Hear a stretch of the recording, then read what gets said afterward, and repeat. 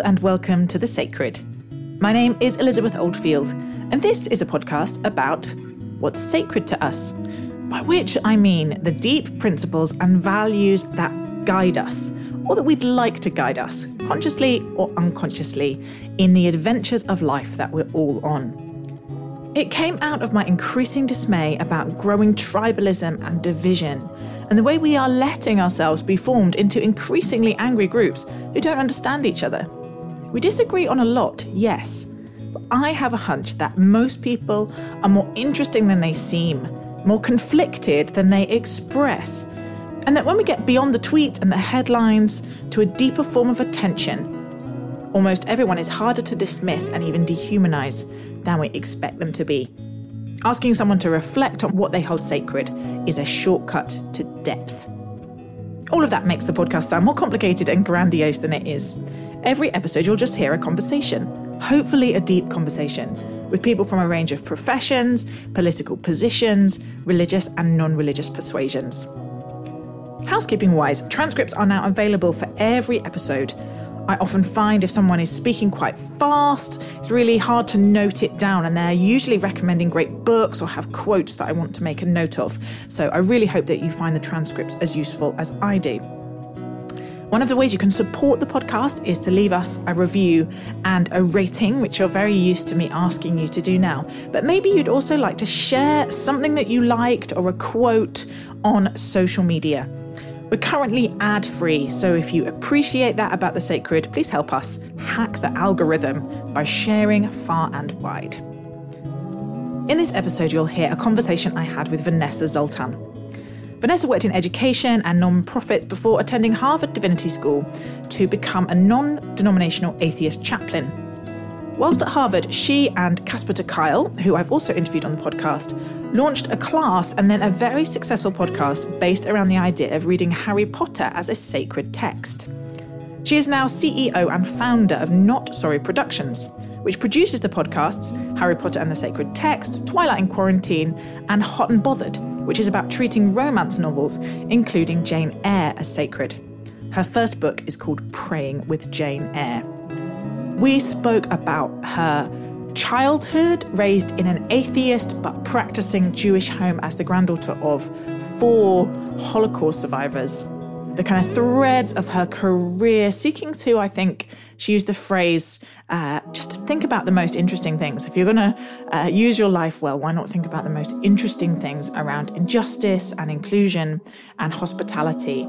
She also explained a bit about what she means by reading other texts, Harry Potter and Jane Eyre and others, as sacred, and what we might all learn from it. I really enjoyed speaking to Vanessa, and I really hope you enjoy listening.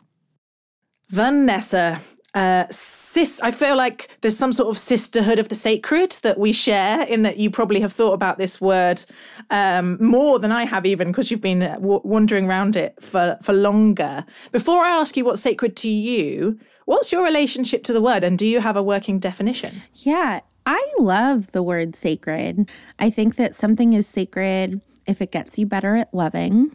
I think something is sacred if it's generative and makes you think in an expansive way, if it inspires you to keep thinking. And I think something is sacred if it brings you closer to loving your neighbor, right? Like if it has a material good in your life and in the world, then I think it's sacred. And you've had a bit of time to think what might be sacred to you, what might be a sacred value. And I'm really excited to hear, because I have read and listened to you talking so much about the practice of treating something as sacred.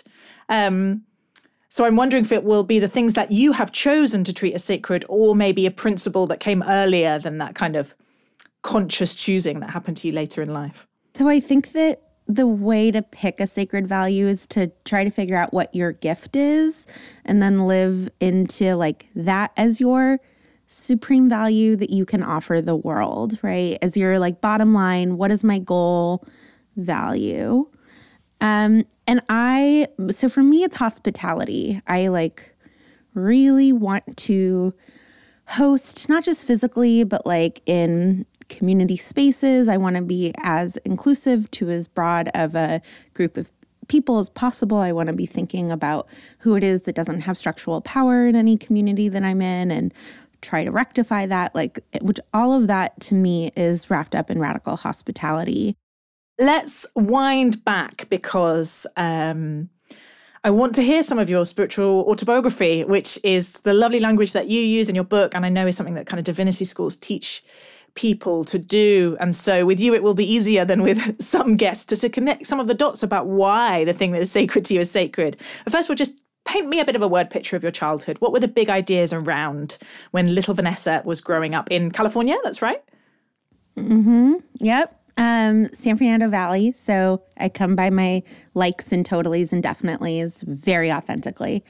I grew up Jewish in a large Orthodox Jewish family, extended family, but my immediate family, there were 3 kids, so there were 5 of us. And we were atheist Jews who went to Shabbat dinner at my grandparents every Friday night, who went to Hebrew school 3 days a week. So we behaved in a lot of ways as a conservative Jewish family, but very strict and devout atheists in my house. And that comes from the fact that all 4 of my grandparents were Auschwitz survivors. So both of my parents were raised by Auschwitz survivors. Both of my grandfathers came out as atheists. And there was just a profound belief, that my dad would say, if God exists, then he sure hates the wrong people. And so there was just a real sense of trying to create a sense of justice on this earth. I'd love to drill down into that a bit more. I was joking with Abby, who's on our production team, just before you got on the call about, I think this podcast might lead me into ending up as a therapist, because I find it such a privilege and such a gift to listen closely and read about someone and then have the complexity of a human being in front of me. And with you, it's been particularly joyful because you've really processed a lot of the way that part of your childhood has shaped you. And I'd love you to say a little bit more about kind of inherited or generational trauma and what we know about that with epigenetics. And what does it mean for how it shaped your worldview and some of the commitments you've made of how you want to be in the world? My father was born during what is called the Dutch famine. So as I'm sure most of your listeners know, I don't think it's as common in the U.S. to know about it, right? It was just the Depression after the war. And so he was born in 1948 to a body that had just survived Auschwitz. And so most likely had really high cortisol levels and all sorts of malnutrition levels. And my grandmother, right, lived till 96. 3 of my grandparents lived till quite old age. But my father has just had unexplained, he has a brain tumor that he got really young in life and has had severe health issues that tend to trend with people exactly his age. My partner's mother was exactly the same age and died of a similar autoimmune thing. And she was born in Germany after the war. And so this is just a generation of people who were born between 1945 and 1949 who tend to have a lot of health issues just due to the stress of the bodies that they were sort of baked in, is the theory. Who knows? But there is some data, right? I was reading that even grandchildren of Holocaust survivors, a group that you would fit into, have much higher rates of mental health challenges, there does seem to be some mechanism that is, whether it's genetic or in the kind of way that people are raised, that means these things don't stop when the immediate suffering stops. Right. And, there are stories about my grandmother that she would, not surprisingly, right, but that she was one person before the war and one person after. And we think that most likely she had undiagnosed bipolar disorder in her post-war years. And the things that she witnessed, when you hear her stories, if there's a genetic switch that we're all born with and that some switches are sort of more greased and easier to flip than others, I feel no matter how easy her switch was to flip, it makes sense to me that it was with all the trauma that she went through. But we were really raised that the Holocaust was entirely preventable and that, they're like fascist dictators who rise, but that neighbors can prevent these things. And so we were really raised that like, very few Danish Jews died because Danes took in Jews, and very few Bulgarian Jews died, right? Because Bulgarians took in Jews, and that, and so there was sort of a ranking of like which countries we, valued more than others in a sort of sick way, but based on how they treated Jews. And so and then like we were also raised, right, like that, FDR could have bombed the railroads that were taking Jews to the concentration camps, and he didn't, right? Just essentially that like all of these were preventable things. And so therefore it was like our responsibility to be trying to prevent those things with other people. I want to live my life in a way that I would be the kind of person who would save me, who would save my grandparents. And part of that isn't necessarily for me being like, I don't need to be Raoul Wallenberg, who's like out there, risking his life and saving people in massively creative ways, but just like connecting with neighbors and, right, like people really turned a blind eye in a pretty significant way. And so if we all do that, we'll fight climate change better when those things happen. And it's so idealistic and silly, but like, if we all worry about 20 people around us, regardless of their like creed, race, economic class, manners, then like we'll sort of all be okay, right? Tell me a bit about your depression, because you write and you speak about being someone who deals with quite serious periods of depression. At what age did that begin to kick in for you? My first memory of feeling depressed was at 5. I'm sure that I was even before that, but and really started struggling with it at like 7. I would miss school a lot. I had strep throat a lot when I was 7, but I also just would miss school because I was sad. I was just like too sad to go to school. And like phases of being totally fine and then phases of being severely depressed. I got diagnosed when I was 23 and have had a pretty good run with mental health since then. I've had like 2 really severe depressions since then where, I was like unable to function for a couple of months. I have like a pretty unhealthy view of my depression, I think, because I'm a depressed person, which is like, I believe that depressed people see the world in a more realistic way. Freud talked about this in his essay on melancholia, and, Freud gets a big asterisk, but like, his theory was that like depressed people are better at predicting the future than non-depressed people. And so it's interesting, right? Like I really remember in moments of depression being like, I want this to end. And yet I can see something more clearly in the world right now than when I'm not depressed. When I'm not depressed, all it is that I'm distracted from the truth of the world, which is like that life is painful and we are constantly hurting one another. But I prefer to be distracted. So, and of course, like that is a depressed person's point of view, that depression is truer. So I am completely aware of the fact that maybe that's wrong. I imagine that has, because our cultures are so interdependent now. But in the UK, at least, we've been through this real revolution in the last 10 years in terms of the public conversation about mental health. Has that happened there? And has that affected you? Have you noticed it? Does it make it easier at all? It's so hard because how can you separate? Like, I'm now in my 30s, so I'm more comfortable with myself. The big thing that made me feel comfortable talking about my mental health problems was becoming self-employed. I only worked for men prior to starting my own company, and I did not feel comfortable ever talking about my mental health. Essentially, once I was financially secure through podcasting, I was like, okay, now I can talk about this. And then the other thing that happened is I was living with college students for 8 years. And I was just really aware, right, of like the young women. So throughout my 30s, I lived in freshman dorms. As sort of a dorm mom.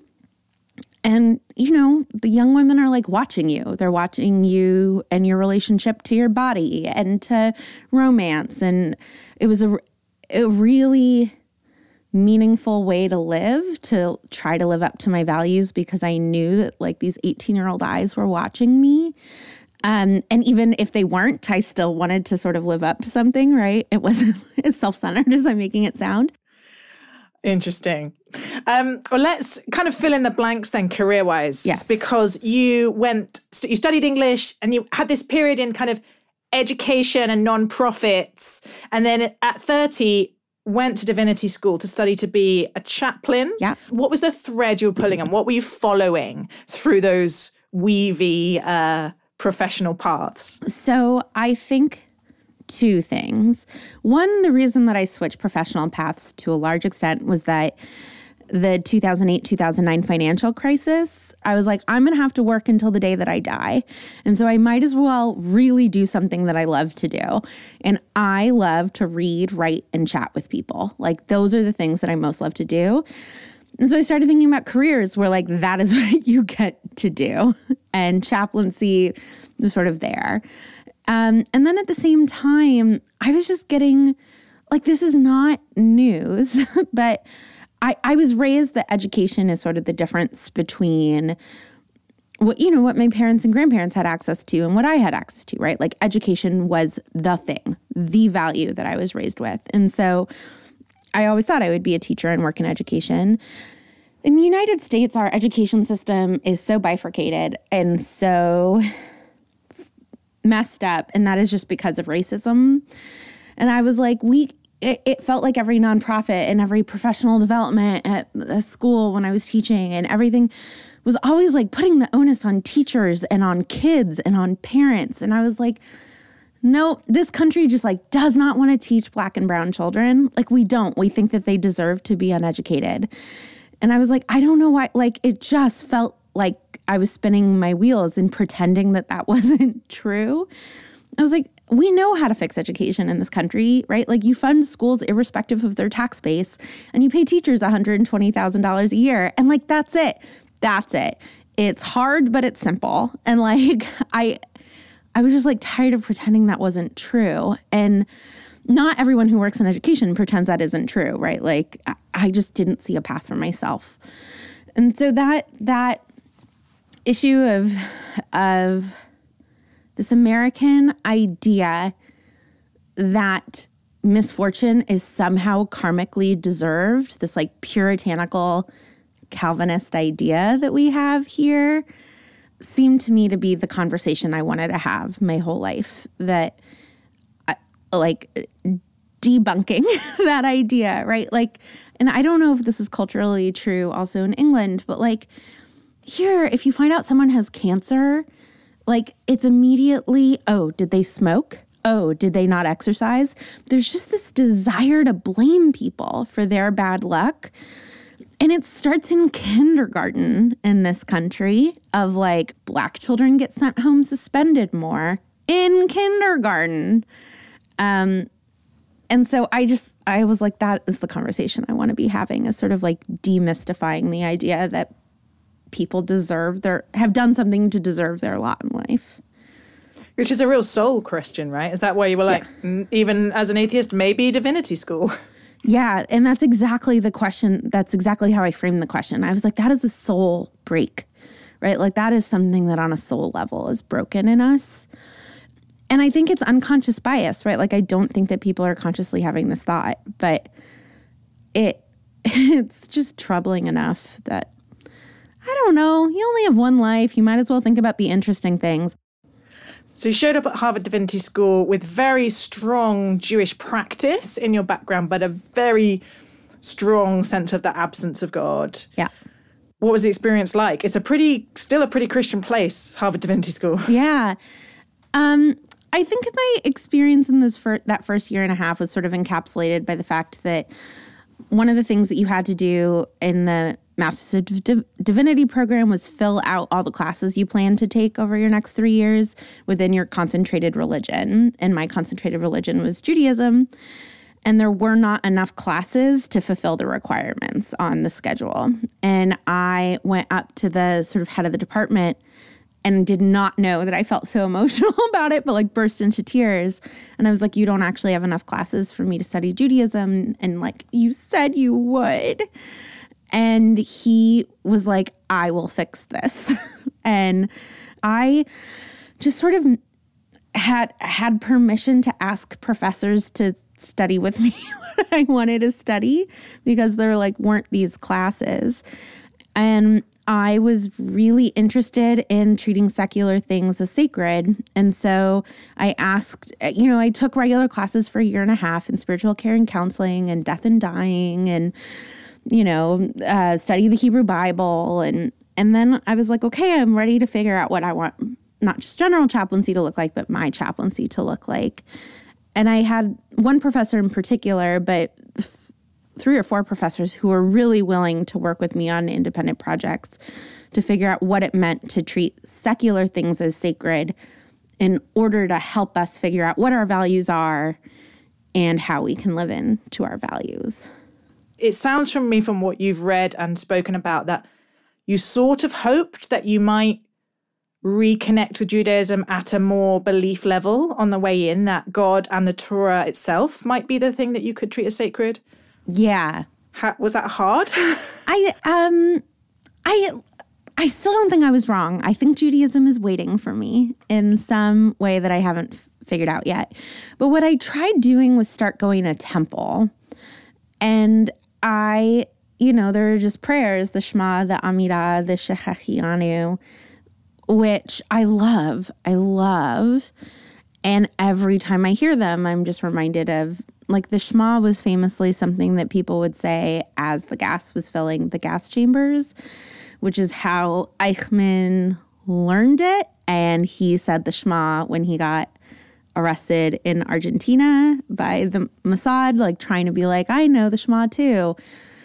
Right? Like, and he learned it from I vomit. know. So like he heard, right? Like he learned it by listening to people say it as they were dying. And I just like, I can't not hear that whenever I hear the Shema. And so it just like always took me out of it. Like temple just became this huge, to use a very millennial word, a huge trigger for me of like, I was like, this isn't spiritual. This is just traumatic. Yeah. Sad. So it didn't work. I am going to find a way because I love Judaism. Meanwhile, Jane Eyre. Yes. Tell me about Jane Eyre and how it came to be something that you felt committed to treating as sacred. So I think really just naivete. I had tried going to temple and it wasn't working. And so I was like, okay, do you know what will work? Something that doesn't trigger me and something that isn't traumatizing in some big way. And I was like, Jane Eyre, my favorite book. That'll be so easy. And so I brought it to Stephanie Paulsell to teach me how to treat something as sacred. And Stephanie Paulsell was one of my professors. Thank you. She's a professor of the practice of ministry. And, I like realized that it's about, like at the center, it's about a woman with mental health problems, right? I was like, oh, this is about me in a lot of ways. And it's like a deeply upsetting book, right? Like I fell in love with it at 14. And like it is really racist about Jamaicans and the West Indies in general. And it is like very pro-colonialism and missionary work. And, Rochester locks his crazy wife in the attic. And so it was very earnest of me. And it taught me a lot of lessons, especially to separate the word sacred from perfect. Like it taught me a lot about what it meant to treat something as sacred. And I actually wonder if that will be the thing that can like get me to go back to the Torah. So talk me through in a very like painting by numbers way. What do you do when you treat a text as sacred? Because it's become something that you now do in a range of texts and you make a living about and various people are learning. And embarrassingly, I learned how to do Lectio Divina and a bunch of Christian sacred reading practices through listening to your podcast, Harry Potter and the Sacred Text. So I learned this from you, and there will be many listeners who don't have that understanding. So what does it mean? What are the commitments that you're making? And then what are the practices that you do to treat, for example, Jane Eyre as sacred? Yeah. To be clear, almost everything I know about the world, I know from pop culture and romance novels. So this is a safe space for knowing very important things for very stupid reasons. Not that listening to my podcast is stupid, of course. So the premise is, as I said, this idea of Simone Weil of experimental certainty. You are going to behave, quote unquote, as if the text is sacred. And the way to pick a sacred text, the one I would say is that you should pick a text you already love, because it's a big commitment to try to treat a text as sacred. And so you might as well already like the thing. And then the other is this thing that we talked about at the beginning of our conversation of like, does it inspire you? Does it generate ideas for you? And like, that's essentially a way to say like, Mein Kampf doesn't make you think. It makes you act, right? Like, it doesn't inspire you. It's certainly not towards love, which is how I would define one of the words, define inspire. So those are the preconditions. And then in order to treat the text as sacred, we talk about faith, rigor, and community. And faith is just the belief that the more time you spend with it, the more blessings the text will give you. And that even when it's frustrating you and disappointing you and, challenging you in annoying ways, even that is a blessing. And then rigor is just some form of commitment. I'm going to read Proust for 5 minutes every day is what one of my favorite authors, Mary Gordon, does. But the way that we do rigor is with these sacred reading practices that you were talking about and there are several Judeo-Christian ones. There are a bunch of non-Judeo-Christian ones that we don't do as much for appropriation reasons. But they're just, ways that priests and monks and nuns and rabbis and people in Bible study have been reading these texts for years. And they're what my former co-host Casper ter Kuile would call spiritual technologies, right? That like, you don't need to reinvent the wheel. So those are Lectio Divina, Pardes, Sacred Imagination, which is based on St. Ignatius's practice of sacred reading, that are codified ways to sort of get really deep into a text. And then the third thing that we talk about is community, which is just that it's better to do it with people than alone. There's the gym buddy effect, just like of an accountability partner. And then there is also the fact that you won't become a zealot or won't fall to despair or any number of other things if you are doing it with another person. And so you developed this way of treating texts other than the things that we commonly call sacred texts as sacred. And, these principles of rigor and of faith and community.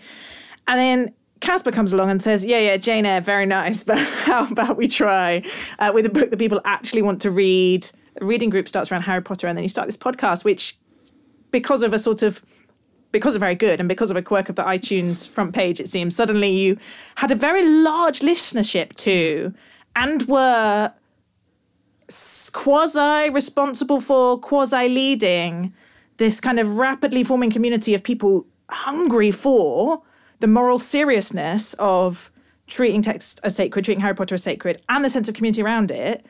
What was that experience like emotionally? We actually really denied having a community. People would be like, oh, it's such an honor to be part of this community. And we'd be like, this is not a community. You are listeners. You do not know each other. And so if one of you breaks your leg, nobody is bringing you soup. Like, no, you are not part of a community. This community is not taking care of you. And that is how you define community. And so we were constantly like yelling at people that they were not a community. I bet that went down brilliantly. Yeah, we were like, no, you're not. You're listeners. And right, like they were like, no, we're not. We're a community. And so it really, like, we just kept responding to them, right? The podcast is based on a class that Casper and I led. And so people were like, oh, how can we lead the classes ourselves? And so we just like made a little video and like drew up a letter of like, this is how we did it. Good luck. Now we have almost 100 local groups all over the world that do it. And, you know, people wanted us to do a live show. And so we did a live show and we realized that it was like church, like we were sacred reading together. And so we started touring and doing these events with people, and people wanted to know how to do sacred reading practices. So we started making videos about how to do them at home. And then eventually it just became a full-time job. You know, people wanted more immersive experiences. So we launched a pilgrimage program. And it's just been so fun. Like we get to be creative with what it is. But I think that the community decided they were a community. And then we were like, okay, I guess we're facilitating a community. Yeah. I don't know if you've gone back recently, but listening to some of those early episodes with the voicemails, thinking about what happened, it feels to me like for so many people, they were feeling a very strong void of the long withdrawing roar, right? Of many of them raised in religious communities, this kind of big spike of religious nuns that we're seeing, who often get, I think, unfairly written off for not being morally serious or not being committed to things, but hungry for spaces. How do you think about what you're trying to do now? Are you chaplaining a group of people? Are you, like, did you toy with, like, is this a new religious movement? Like, what is it? How do you think about it to yourself? We are not a new religious movement, right? Like, people are atheists and practicing and, right, like all sorts of different things who come to our local reading groups and who I do chaplaincy with and who, you know, we have weekly classes, and it is an incredibly, incredibly diverse group of people who all have like different spiritual identities. I just think of all of our work as chaplaincy. The podcast is the podcasts are chaplaincy through modeling, you know, friendship and listening, through talking about morally serious things, through, you know, we're trying to sort of model a church community in the way that we talk. And you know, I got a really lovely email this week from someone who said that she learned how to talk to her husband better listening to how Casper and I talk to each other on the podcast. And we're really honest about we just love each other and take each other's ideas seriously and say yes and like do all of the things that, you know, good listeners do. And also I think that's a bad idea moments get edited out of the podcast, right? It's highly curated, but I think it's important. We're honest about that, which is why we have a blooper at the end of every episode to just remind people for a moment of humor, but also to remind people that it's edited and that this is not how it actually sounds behind the curtain. For some people, it's just hearing two people be kind to each other and taking each other seriously that I think they listen to. And just like not being afraid to look for meaning, right? One of my professors at divinity school, Charlie Hallisey, said that treating something as sacred is about learning from and not about it. And so I think that we're just modeling for people that that's okay. So I think of my life a lot as chaplaincy and as modeling, right? It's why I talk about my mental health on the podcast. It's why I'm fairly honest about, you know, in a boundaried way, but I'm fairly honest about what's going on in my life, just to encourage people to live, I don't know, without shame. One of the things I think is distinctive about your voice is this commitment to, and it's so, I can hear it so clearly in the kind of stuff about your childhood, in not distracting ourselves from hard stuff and dark stuff. And you talk about in your book somewhere, even like deliberately holding on to brutal facts and brutal stories. And some of it might be kind of related to that depression thing that you talked about and your childhood. But as a kind of leader or a chaplain or a person, at points when I was kind of thinking about this, I was thinking about you as a sort of almost like a prophet in the Hebrew Bible. the slight, that's me. I'm Isaiah talking about Armageddon. Well, but as Isaiah, who also knows how to have fun and read romance novels, so not quite, but just the sort of like, and I hear it sometimes in the tension between you and Casper, who's the co-host, who's much more optimistic. Let's look for what's beautiful, and you're like, no, to stay with the trauma. It's important that we are witnesses to, and we stand in solidarity with all who are suffering. Are there points where you're like, okay, no, I can't? Like, how do you draw the boundaries around that? Do you worry about that responsibility for the people that are listening because it's so intimate? My instinct, my father used to get really annoyed at me for this. My instinct is to like equalize things into a balance. And this is really just like my Enneagram type. Like this is just like not a value I hold. It is just the way I function in the world. And so if someone else is being depressing, I am going to crack a joke. And it is very annoying, right? And if someone else is having too much fun, I'll be like, but people are suffering. It's like, this is like not an attractive quality that I have. And so I try to help it, but I can't always help it. At one point, one of my favorite outtakes of the podcast ever was Casper said something optimistic. And then he went, I know, but the Holocaust, and there are girls in basements right now who we aren't thinking about. And I was like, yep, that's what I was going to say. Like, it's like a broken record that I can't, like, it's just what pops in my head. That is so helpful for me. It's a really like key fact about your temperament. It's made sense for a lot of things. I wanted to ask, as we come into land, about engaging across our differences. What have you learned about engaging across differences as a chaplain who sits with people from such a wide range of backgrounds, tribes, beliefs, and just accompanies them? I mean, you get trained in chaplaincy. Like, we're all preoccupied with the same thing, right? Of like, do I feel loved?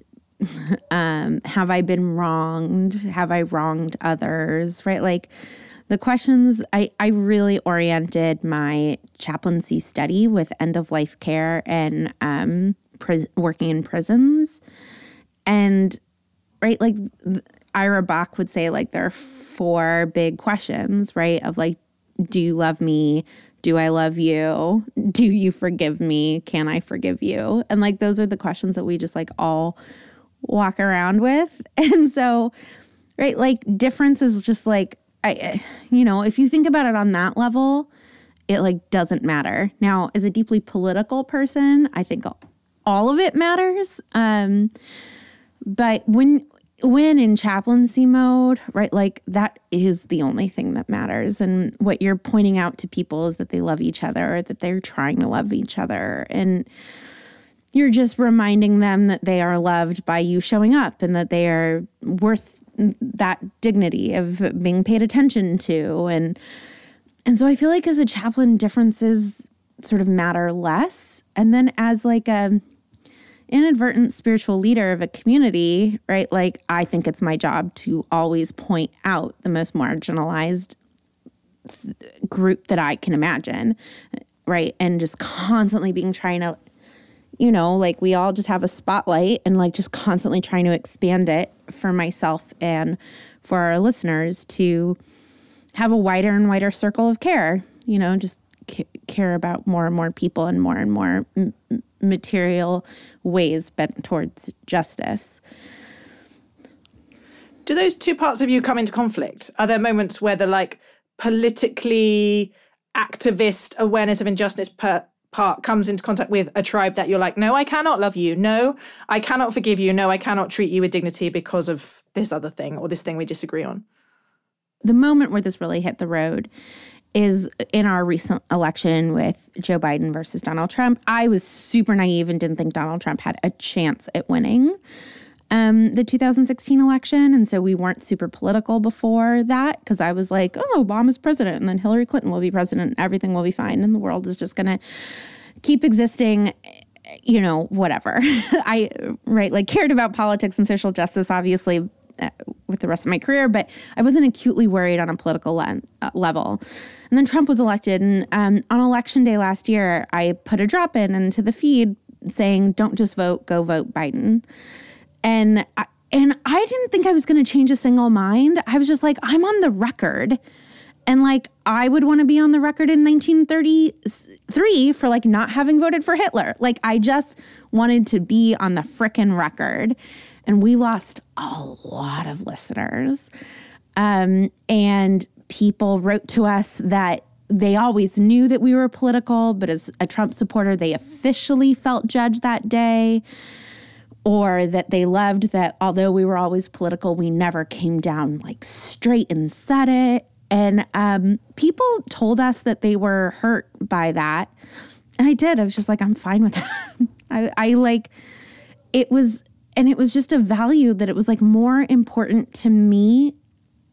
And maybe it was for like legacy reasons and really gross reasons, but it was just more important to me to be on the record for what I cared about than taking care of those people on that level.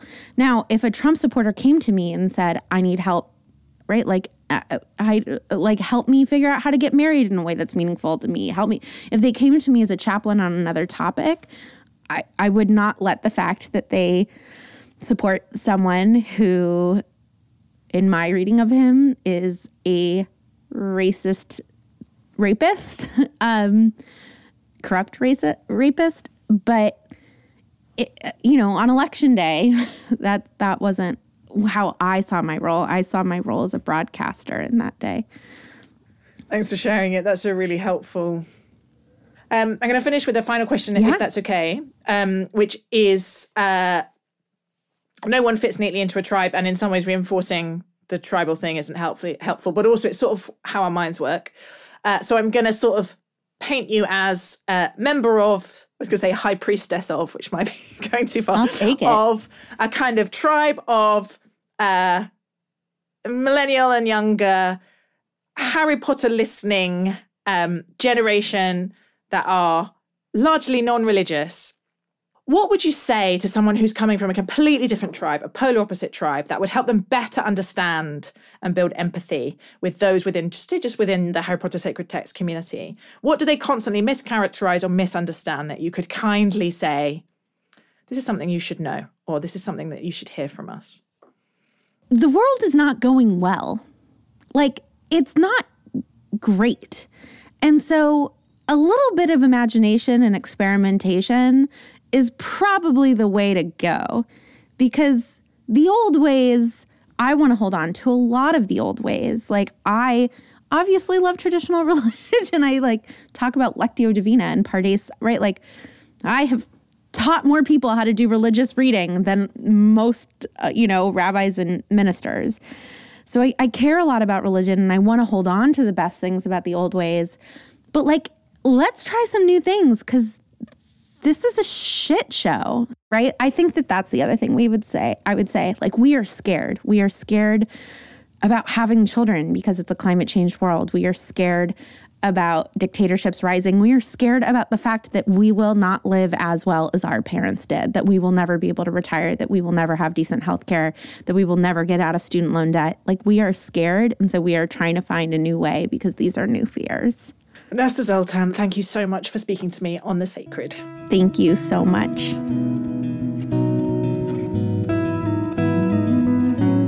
Well, thank you for listening to that. This is the section of the podcasts that we are playing with this series where I just reflect a little bit out loud on what I've heard listening back. We'd love to hear what you think about this section of the podcast. And I would love to hear if you have any further reflections, if you agree or disagree with me, or something else has stayed in your mind after the interview. The really clear thing for me is, of course, I think, it sounds ridiculous to say the depth of trauma that the Holocaust left, because it feels like we should all know that. But honestly, it's only when I speak to Jewish people in particular that the incomparable historical shaping that happened in 1939 to 1945 is brought home to me. The way that I think if you're Jewish, the Holocaust is never really that far from your mind. And particularly in a family like Vanessa's, with 4 people who had been actually in the same concentration camp, very present in her life, just how much, in some ways that's the starting point of how you see the world. And Vanessa spoke so eloquently about a childhood in which they spoke about the Holocaust as preventable, and what kind of people now would really stand up to that kind of tyranny and rating different countries according to who were good at looking after Jews, and how that really must shape the world, this sense of, would you keep us safe with everyone that you meet? And it really comes through so clearly with Vanessa, that wanting to be the kind of person who would have hidden her grandparents really explains a lot about her moral seriousness. And honestly, as I read about her in advance and then spoke to her, she is one of the most morally serious people I think I've ever come across. And this is embarrassing to admit, but I think we all are slightly judgmental and have expectations about people. And I didn't necessarily expect that from someone who is very big on romance novels, and main thing that they're known for is reading Harry Potter, and frankly is a sort of youngish female with a very Valley Girl California accent. We expect to find moral seriousness in different places, and it is beautiful and challenging to find it very powerfully in Vanessa. I loved her understanding of chaplaincy really as a form of hospitality, and hospitality in that very capacious sense. And I always love talking to chaplains. I think chaplaincy is this sort of almost hidden order of ninjas.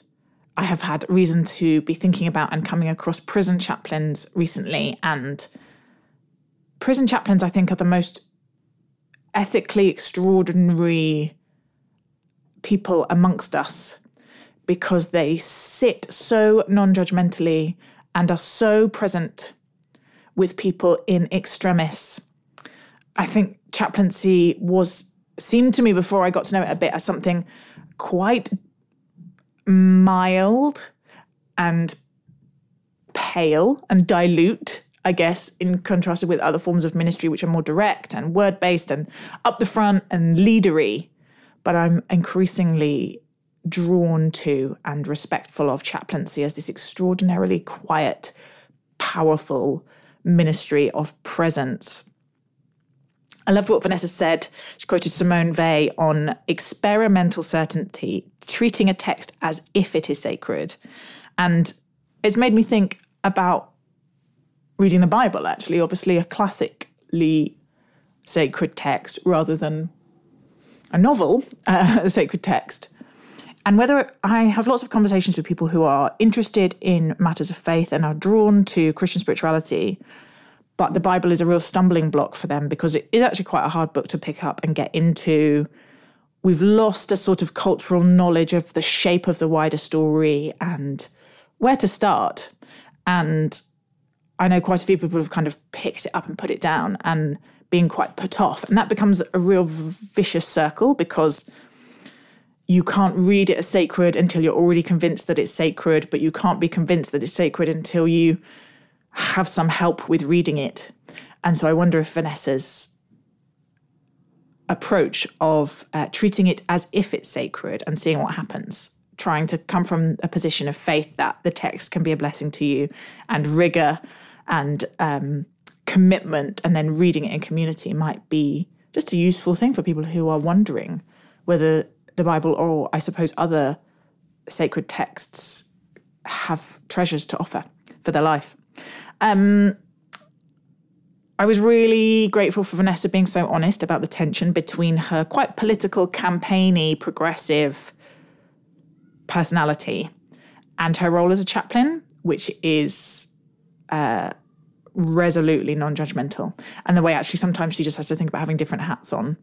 And I was glad to hear her say if a Trump supporter came to her as a chaplain, she would chaplain them to the best of her ability, because I think that's a really important commitment. No matter how strongly we hold our views, can we treat people with dignity? Can we see them as fully human? Can we remain open-hearted? towards people we disagree with or we're troubled by, and that there's a deep wisdom in that and a kind of character and virtue challenge for us all in our society now.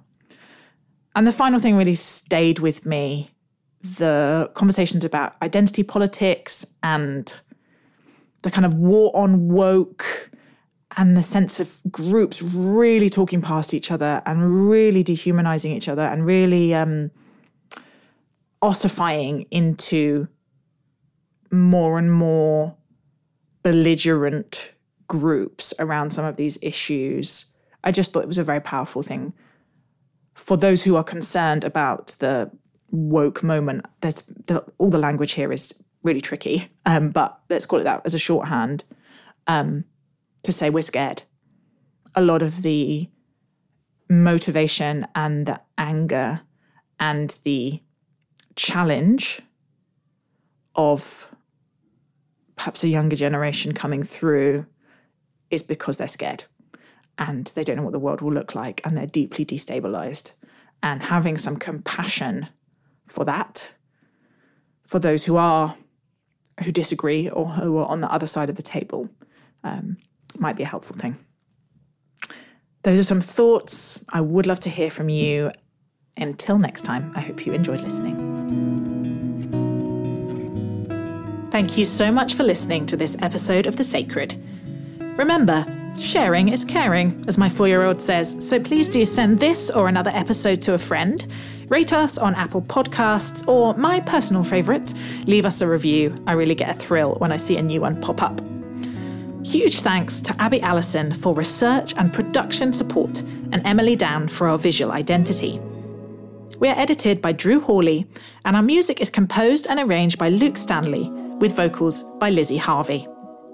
The Sacred is a project of the think tank Theos, and you can find out more about our work at theosthinktank.co.uk.